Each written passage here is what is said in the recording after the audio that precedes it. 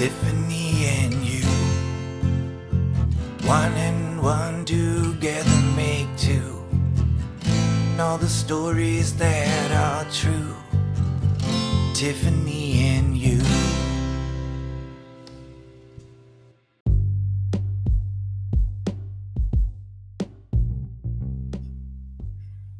You're listening to Tiffany and You, the podcast. This is your host, Tiffany Yu. On this episode, I'm joined by Nicole Cardoza, who's an entrepreneur focused on making wellness accessible for all. She's the founder of Yoga Foster, Reclamation Ventures, and organizes the Anti-Racism Daily, a daily newsletter to dismantle white supremacy with 60,000 subscribers. Nicole is someone I've come to admire as a leader, and I spoke with her about how a cover shoot with Yoga Journal magazine forced her to confront racism within the wellness industry and take action to create Reclamation Ventures and the Anti-Racism Daily newsletter. I hope you enjoy our conversation.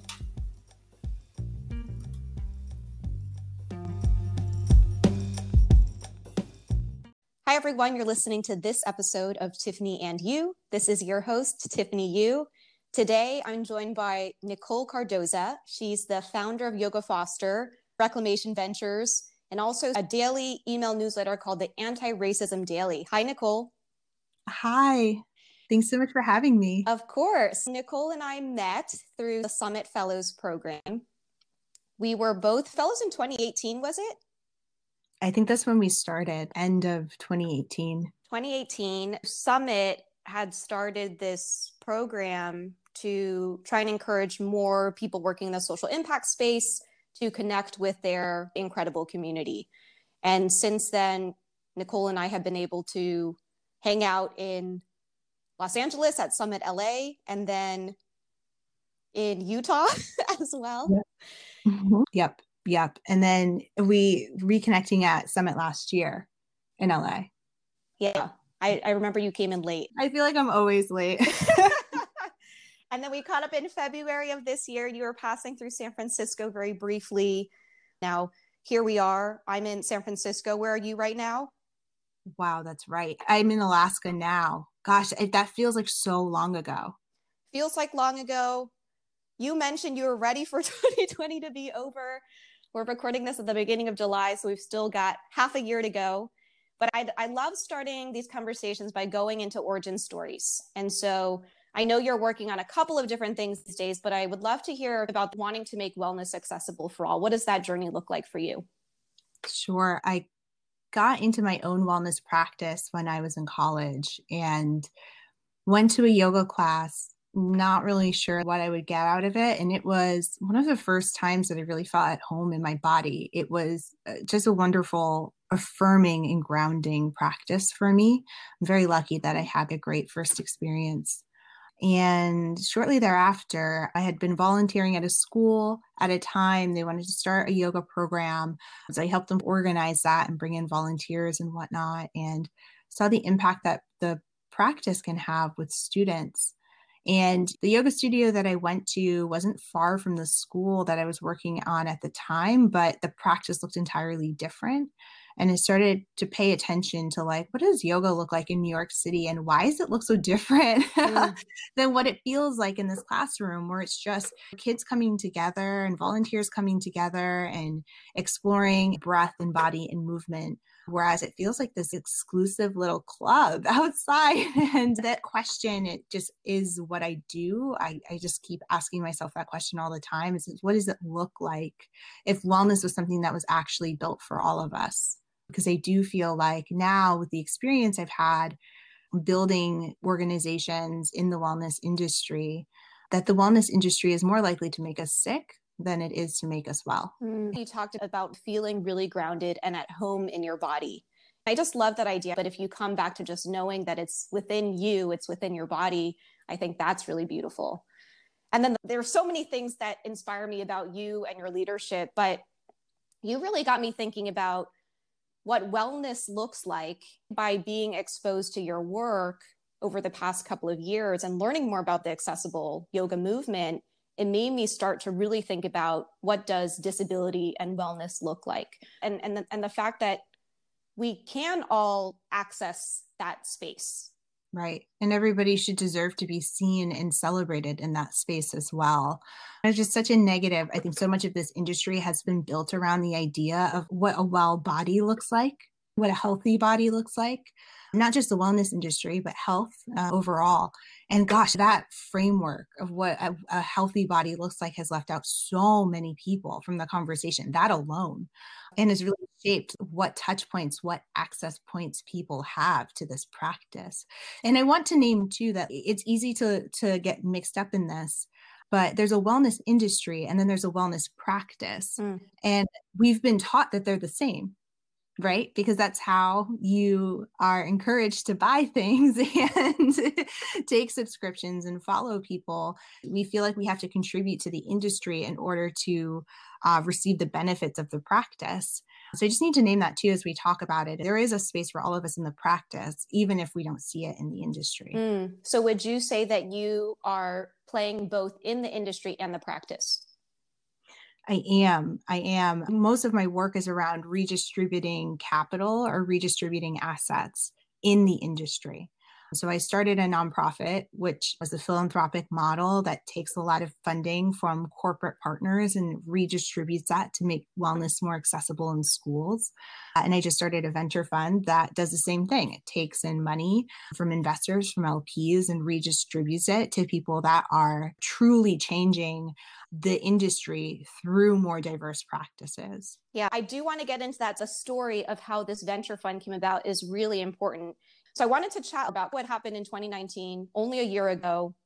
You had this really incredible opportunity to be featured on the cover of Yoga Journal, which is the top yoga magazine in the country. I'd love for our listeners to hear about what happened, which then led you to start Reclamation Ventures. Sure. Yes. I knew I wanted to start the fund for a while before this happened. And I'd been thinking about it and planning for it, but I was really wrapped up full time with my nonprofit. And through my nonprofit, got the opportunity to be featured in Yoga Journal magazine, and then got asked to be on the cover of the magazine, which I was super flattered by because it's a great way for my work to be seen and celebrated. And the whole magazine issue was around the idea of transformation. And that's what I stand for in this work. So I flew to Denver, I shot the cover, did a whole bunch of different shoots. We shot like 3 variations of what the cover could be, just so. Because you never know what you want at the end, right? Or what's going to look good. And then a couple weeks later, the company had posted a survey on their social media and emailed it out to people, asking their community to vote whether I should be on the cover or somebody else. And they had a picture of me side by side with an incredible teacher named Catherine Budig, who happens to be white and blonde, and had our pictures up side by side. There was no name, right? Right. That's correct. Yes. There was no bylines on the cover. So no words on the cover. It wasn't like, do you want to read about Catherine's really amazing work or my amazing work? It was literally just a picture of us. And we were both seated and we were both looking at the camera and we were both smiling and we both looked relatively casual. And it was very, very similar. And they had never done a cover test like this before with 2 different people. They've asked their community to vote whether you'd want one picture or another, but they would be of the same person, right? So I shot 3 covers. They could have easily had 2 pictures of me from 2 different parts of the shoot, but they chose not to. And they sent me an email and told me that they did that because they were afraid that my cover wouldn't sell, which is very indicative of how they felt. So they've also created a lot of harm against people of color on their covers in the past. This is not new for them. And so they made it really clear. And I told them my response, right? Not just how harmful that is and how disrespectful that is to me, but how indicative that is in this industry, that major media companies or major brands have so much power to decide what wellness looks like and use that power in a way that is violent against people of color and perpetuates the same stereotypes that all of us that are in this work are looking to change. So the irony is it was supposed to be a transformation issue and they were actually doing the opposite. So I sent them a note and they didn't respond, which really angered me. And so I shared it. I shared it publicly on social media because I know there's so many people that have had something like this happen to them, including myself. It might not be as blatant as the survey or the story or how disrespectful Yoga Journal was. But there's been so many instances where we've been told that we don't belong and that we're not good enough to be here. Yeah. Right. And I want to read something from your original post. You wrote, "What are they asking the community to choose between? I don't have the answers, but I know how this made me feel. I know how this comparison has made me feel for my entire life." Yeah. Yeah. So all of a sudden, so you shared this on social media, people are sharing this. I remember you came into our Summit Fellows WhatsApp group and you said, "Hey, I'm noticing that my social media is really growing exponentially. What do I do?" Right. So the reason why I want to ask you about this is because I think it's easy for many of us who hold multiple oppressed identities to just go into victim mode or to just move into inaction because it's just like, oh, this is happening again. And you took action so swiftly. Oof. I'm thinking about how hard that was. I remember posting it and then putting my phone down and making pancakes because I was really stressed and I needed to do something. And then I picked my phone back up and I saw how quickly it was growing. So I opened wine and it was morning, but I had to have a glass of wine. It wasn't easy. It really wasn't easy, but what inspired me was how many people shared it. The people that shared it were other people that have been marginalized. A lot of Black women shared it really early on that are in my community. And so I was like, this is not just my story. This is all of our stories, right? Any of us that have been marginalized. And it felt like it was my responsibility to make sure it wasn't just a flash in the pan and it wasn't just me calling out something and walking away. So yeah, I reached out to the WhatsApp group. I reached out to as many people as possible. And actually Natalie in the group connected me to somebody who helped me organize and was like, if you want to have this fund and you want to pay this forward, you should raise money and you should talk about it and get people excited and get people engaged and let them know that there's so many people willing to do this work long term, even if Yoga Journal isn't. So that's what I did. I decided to raise money. I would give away grants of $5,000 to awesome entrepreneurs and put together the branding for RV and ultimately got Yoga Journal, in addition to apologizing and committing to a bunch of shit that they never did. The one thing they did do was give me all of the proceeds of that magazine. They put me on the cover and then gave me all of the profits of that magazine to reinvest back into the community.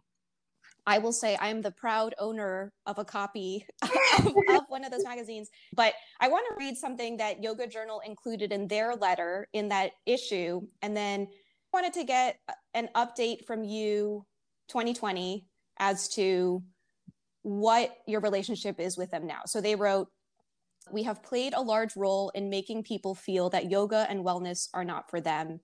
And then the editor closed the letter by saying, "Nicole, we need you." That is so funny. Fast forward me to 2020. You had some interactions with Yoga Journal recently. Yes. When everything ended publicly with the conversation and around this and people stopped liking and commenting on the Instagram post or whatever, Yoga Journal committed to giving me the profits of the magazine, but they also committed to doing DEI work. So hiring consultants to come in and analyze how their hiring practices and their editorial practices contributed to this harm. They also promised to create an advisory board where they would have people that would be on the board to be able to help guide this, that were representative of the yoga community. And I had agreed at that time to be a part of the advisory board and told people both externally and internally with them that I'm in this work until it's done, right? I'm not walking away.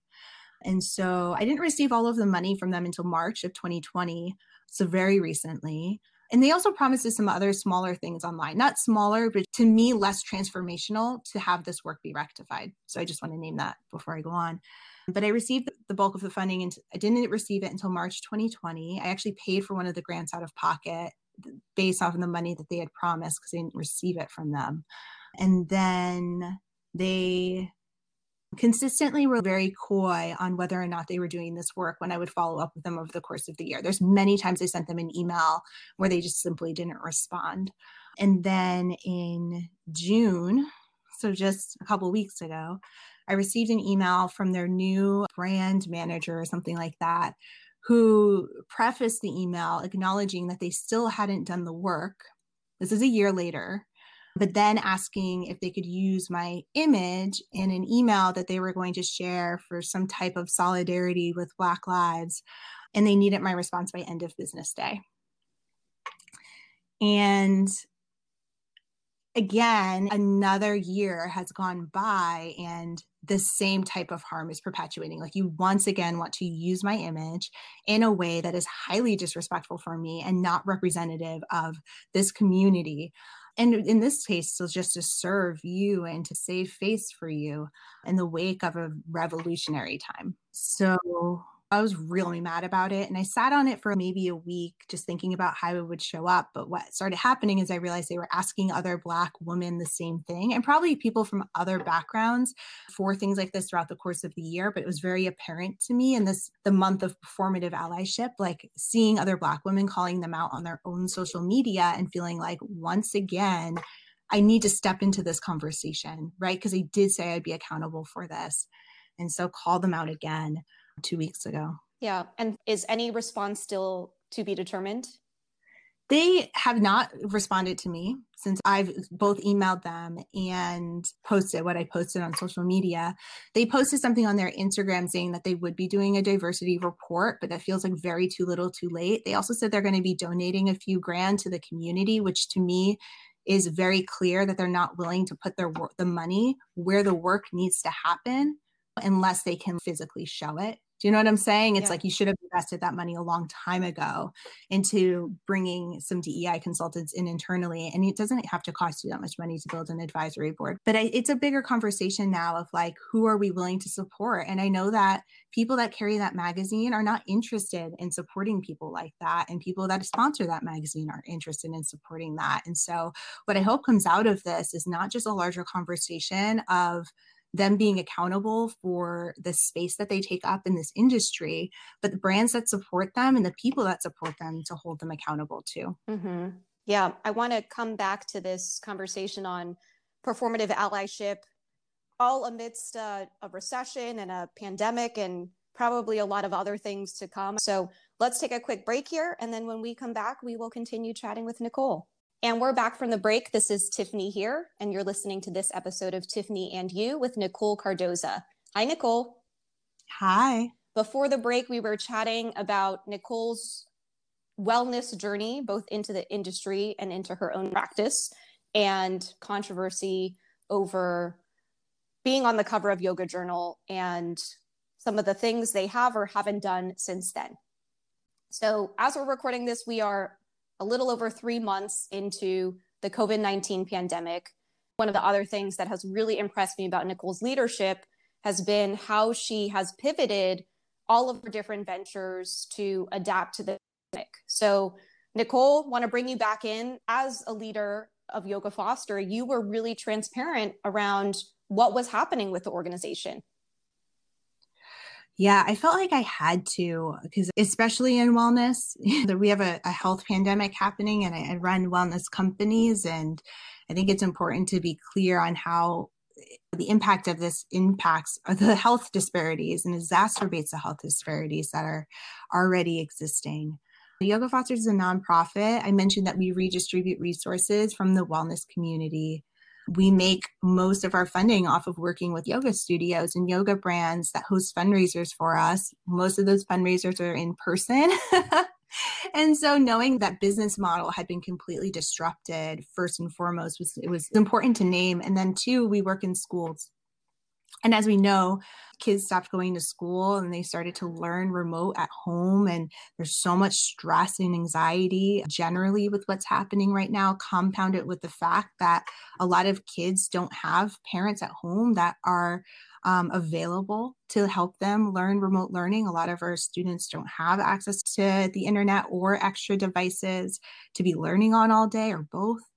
This health pandemic really reshaped what it meant to be working in this space. And so I just wanted to turn things inside out. And we just started, for the first few weeks, just started sharing week by week what was happening with us. and how we were pivoting and what we were looking at. We lost about 90% of our revenue forecasted for the year. We had to lay somebody off. We had to apply for everything under the sun. and I think those things are compounded we're only a few years old. I'm a Black female founder, and it's already difficult to be able to navigate those spaces. There's so few nonprofits run by Black women.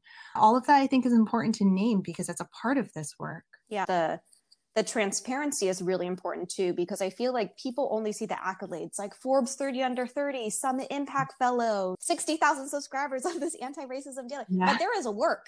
There is a work that happens behind the scenes. But you also transitioned Reclamation Ventures to create an emergency fund. Tell me a little bit more about the RV Emergency Fund. Yeah, so similar thing. Initially, RV was giving away grants that helped people grow and scale their businesses in wellness, which is critically important. But as soon as we started seeing the impact of COVID, I realized that our community, which is underestimated entrepreneurs, which is a term that I got from Arlen Hamilton, who runs Backstage Capital, that underestimated means anybody who's seen as or undervalued in how their potential is as an entrepreneur. So it's Black and Brown founders, people with visible or invisible disabilities, people across the LGBTQIA spectrum, people impacted by the criminal justice system. We know that those communities are the most likely to be impacted by COVID, right? A lot of our brick and mortar yoga studios that are run by people of color don't have as much runway as other ones that are funded by private equity firms, for example. And so we shifted to say, instead of us trying to do more grants and strategic investments, which we are going to start this year, why don't we just give money to these people, just direct cash? To help at the first round we raised about $150,000 to give away grants up to $2,500 per person, just to cover a month of lost revenue. And then we just launched a second round that we're doing because that's what the community needs right now. And again, it's like how we do this work and why we do this work is just as important, if not more important than what we do. And so if what it means to be well has fundamentally shifted in America in 2020, so does the work. One of the things you said, this is what the community needs, right? And again, looking at the portfolio of really incredible things that you do, I'm just so impressed by the way that you see something that's needed and then you say, I need to be the one to do this. I want to dig into a little bit of like how that fire comes about, because the RV Emergency Fund is great. And the fact that you are bringing it back is amazing, right? How, as a leader, are you thinking through these decisions of what needs to get done? It's a really good question. Thank you for the inquiry on that. There's so many things that I see that I think need to get done, and 99.9% I know that I can. You know what I mean? Like there's so many things I don't know how to fix. I think about climate change, global warming all the time on this. Like, oh my gosh, there's probably so many better ways to be thinking about harnessing energy or creating recycling programs. But like, I know I don't know. I don't know anything else than identifying the problem. But when I see things that are close to my experience that I've had as an entrepreneur, I try to spend more time with it because I'm intimately familiar with the problem. I know what it's like to have lack of access to capital. I know what it's like to feel ostracized when I've walked into a yoga studio before. And in the cases of capital, that's something that I feel more and more that I have the capacity to solve. I'm incredibly privileged based on the connections I've created and the people I've met along my journey as an entrepreneur. I'm also incredibly privileged that I'm a light-skinned, able-bodied, cisgendered Black woman. You know what I mean? I can leverage my privilege to be able to help people that might not have the same opportunity. So that's what I see is there are a very small sliver of problems in the world that I think I can give a shot at. And I'm very willing to fail because I've failed so many times in my life. I don't know about you, but the fact that I can do anything still surprises me to this day because there's been so many things that I've tried to do that like I've completely backfired or just like not work. I just try to do what I can where I can and see how it goes. That's beautiful. And I think what hearing is where your sphere of influence is, right? You know what your locus of control is of the things that you have either subject matter expertise or lived experience expertise on, right? And that's where you tackle them, right? And there's so many other issues, again, it's almost like we see the highlight reel, which is all the Reclamation Ventures and Yoga Foster and Anti-Racism Daily. But there are all these other issues that other people who have more expertise are working on.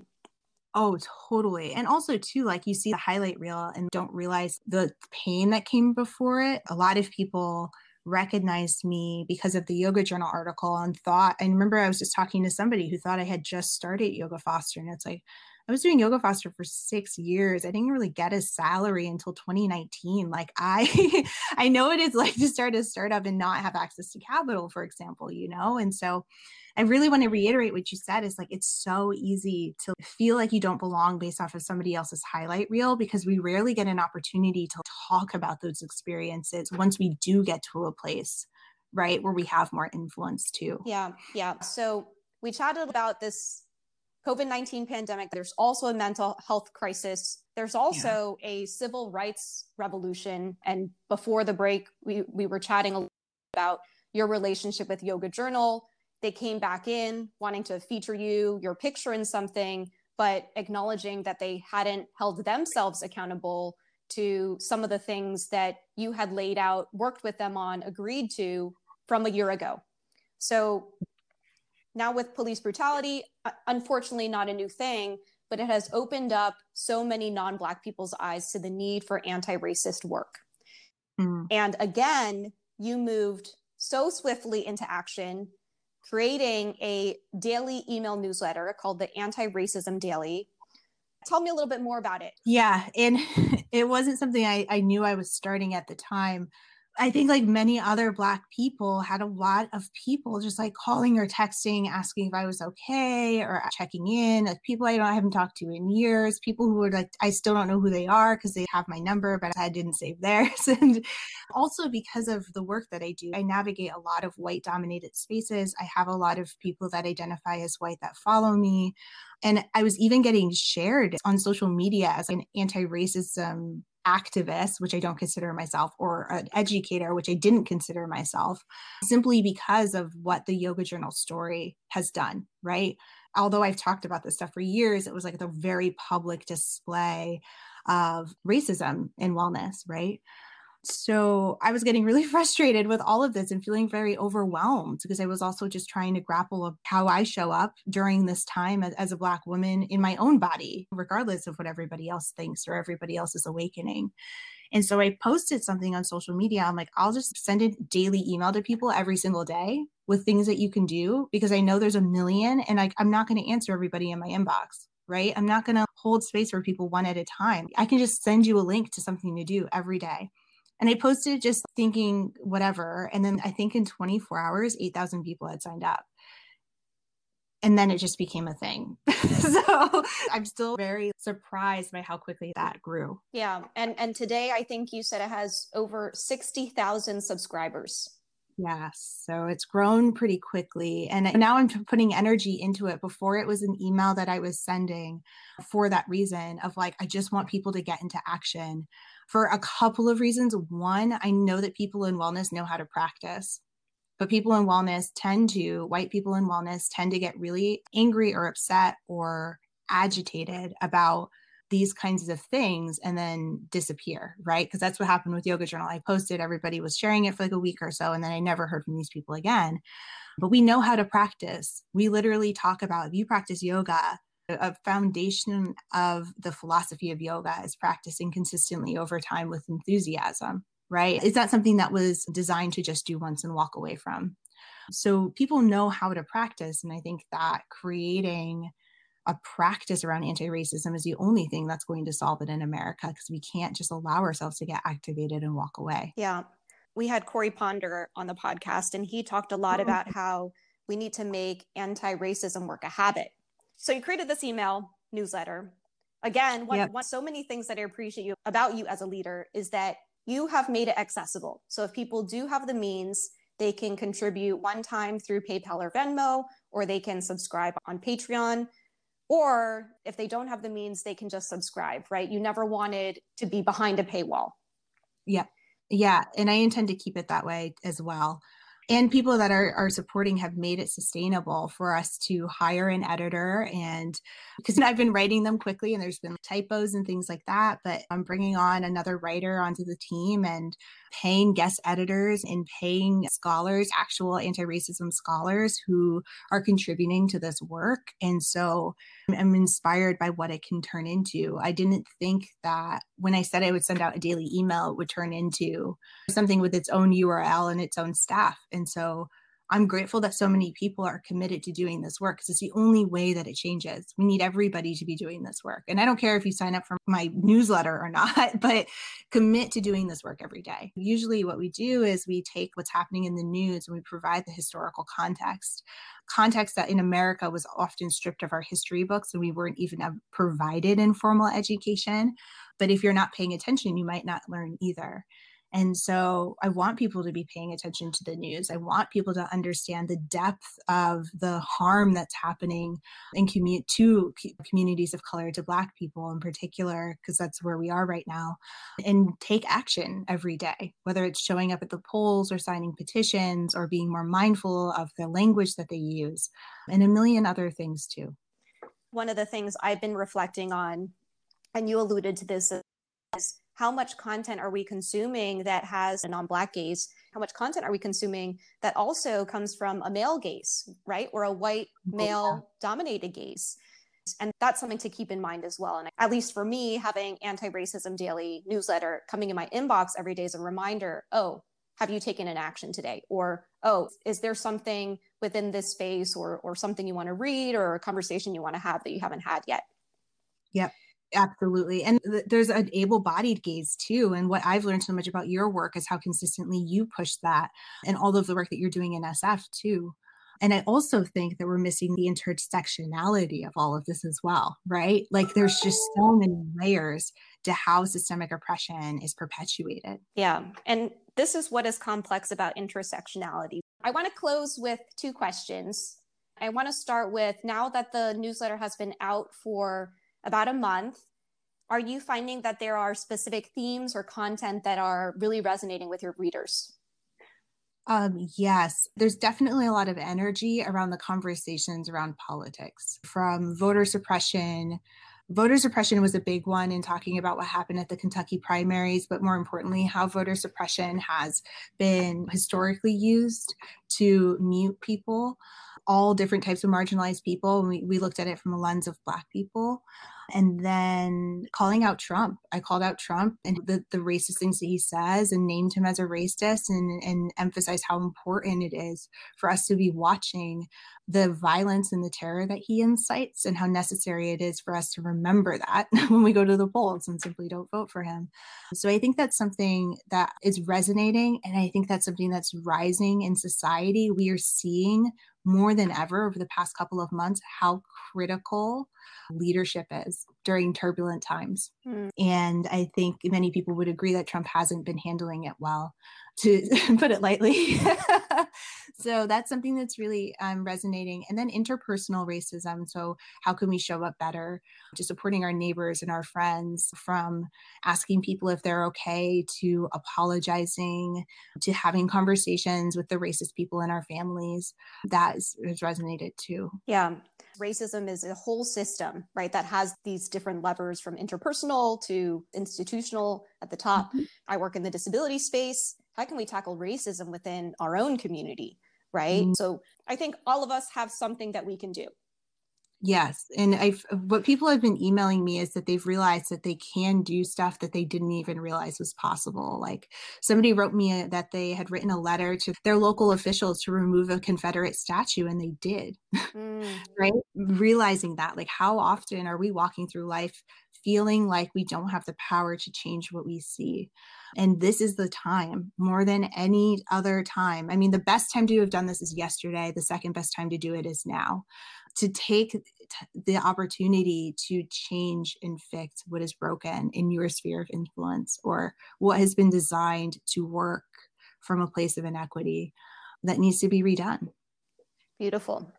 So I know you have done a lot of things that we have all benefited from, whether it's from Yoga Foster, Reclamation Ventures, the Anti-Racism Daily. What are you learning through all of this? I feel more and more empowered to create change. It's taken me a long time to find my voice, and I've done so much unlearning around whether or not I belong as an entrepreneur and just in spaces and as a Black woman. And so I'm grateful for all of the work I've done over the past few years has helped me find my voice and practice it and use it, both literally and figuratively. And I'm also learning from the Anti-Racism Daily in particular, I'm also learning a lot that I didn't learn. So there's a lot of factual things that I'm learning. I don't think I would have spent a few hours researching the deep history of voter suppression in the way that I am to consolidate it concisely in an email. So those are the two things, some tactical facts, but also very excited about who I am becoming. If people want to follow you or support your work, what's the best way to do that? I live digitally on Instagram, so you can follow me there at Nicole A. Cardoza, or go to my website at nicoleacardoza.com to find more about the projects I have. Awesome. And what are you doing for your mental health? Taking walks in nature. I am currently in a little cabin in Alaska and just overwhelmed by the beauty of nature here. So being outside. Yeah. I loved having you on the show, Nicole. I have been reflecting on this podcast, and one of the many things that I love about being able to do it is to reconnect with you in this way, but then for other people to get to learn more about your work. Oh, thank you. Thank you for having me here. And also thank you for holding this space.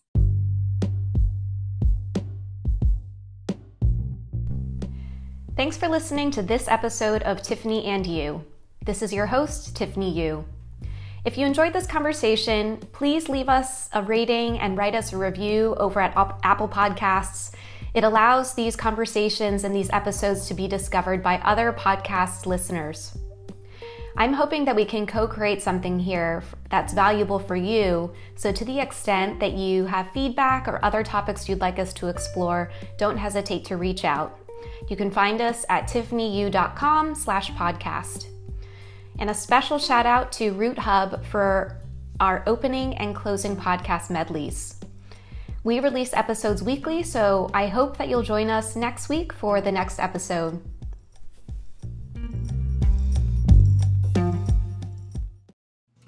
Tiffany and You. This one is done and another coming soon. A special rendezvous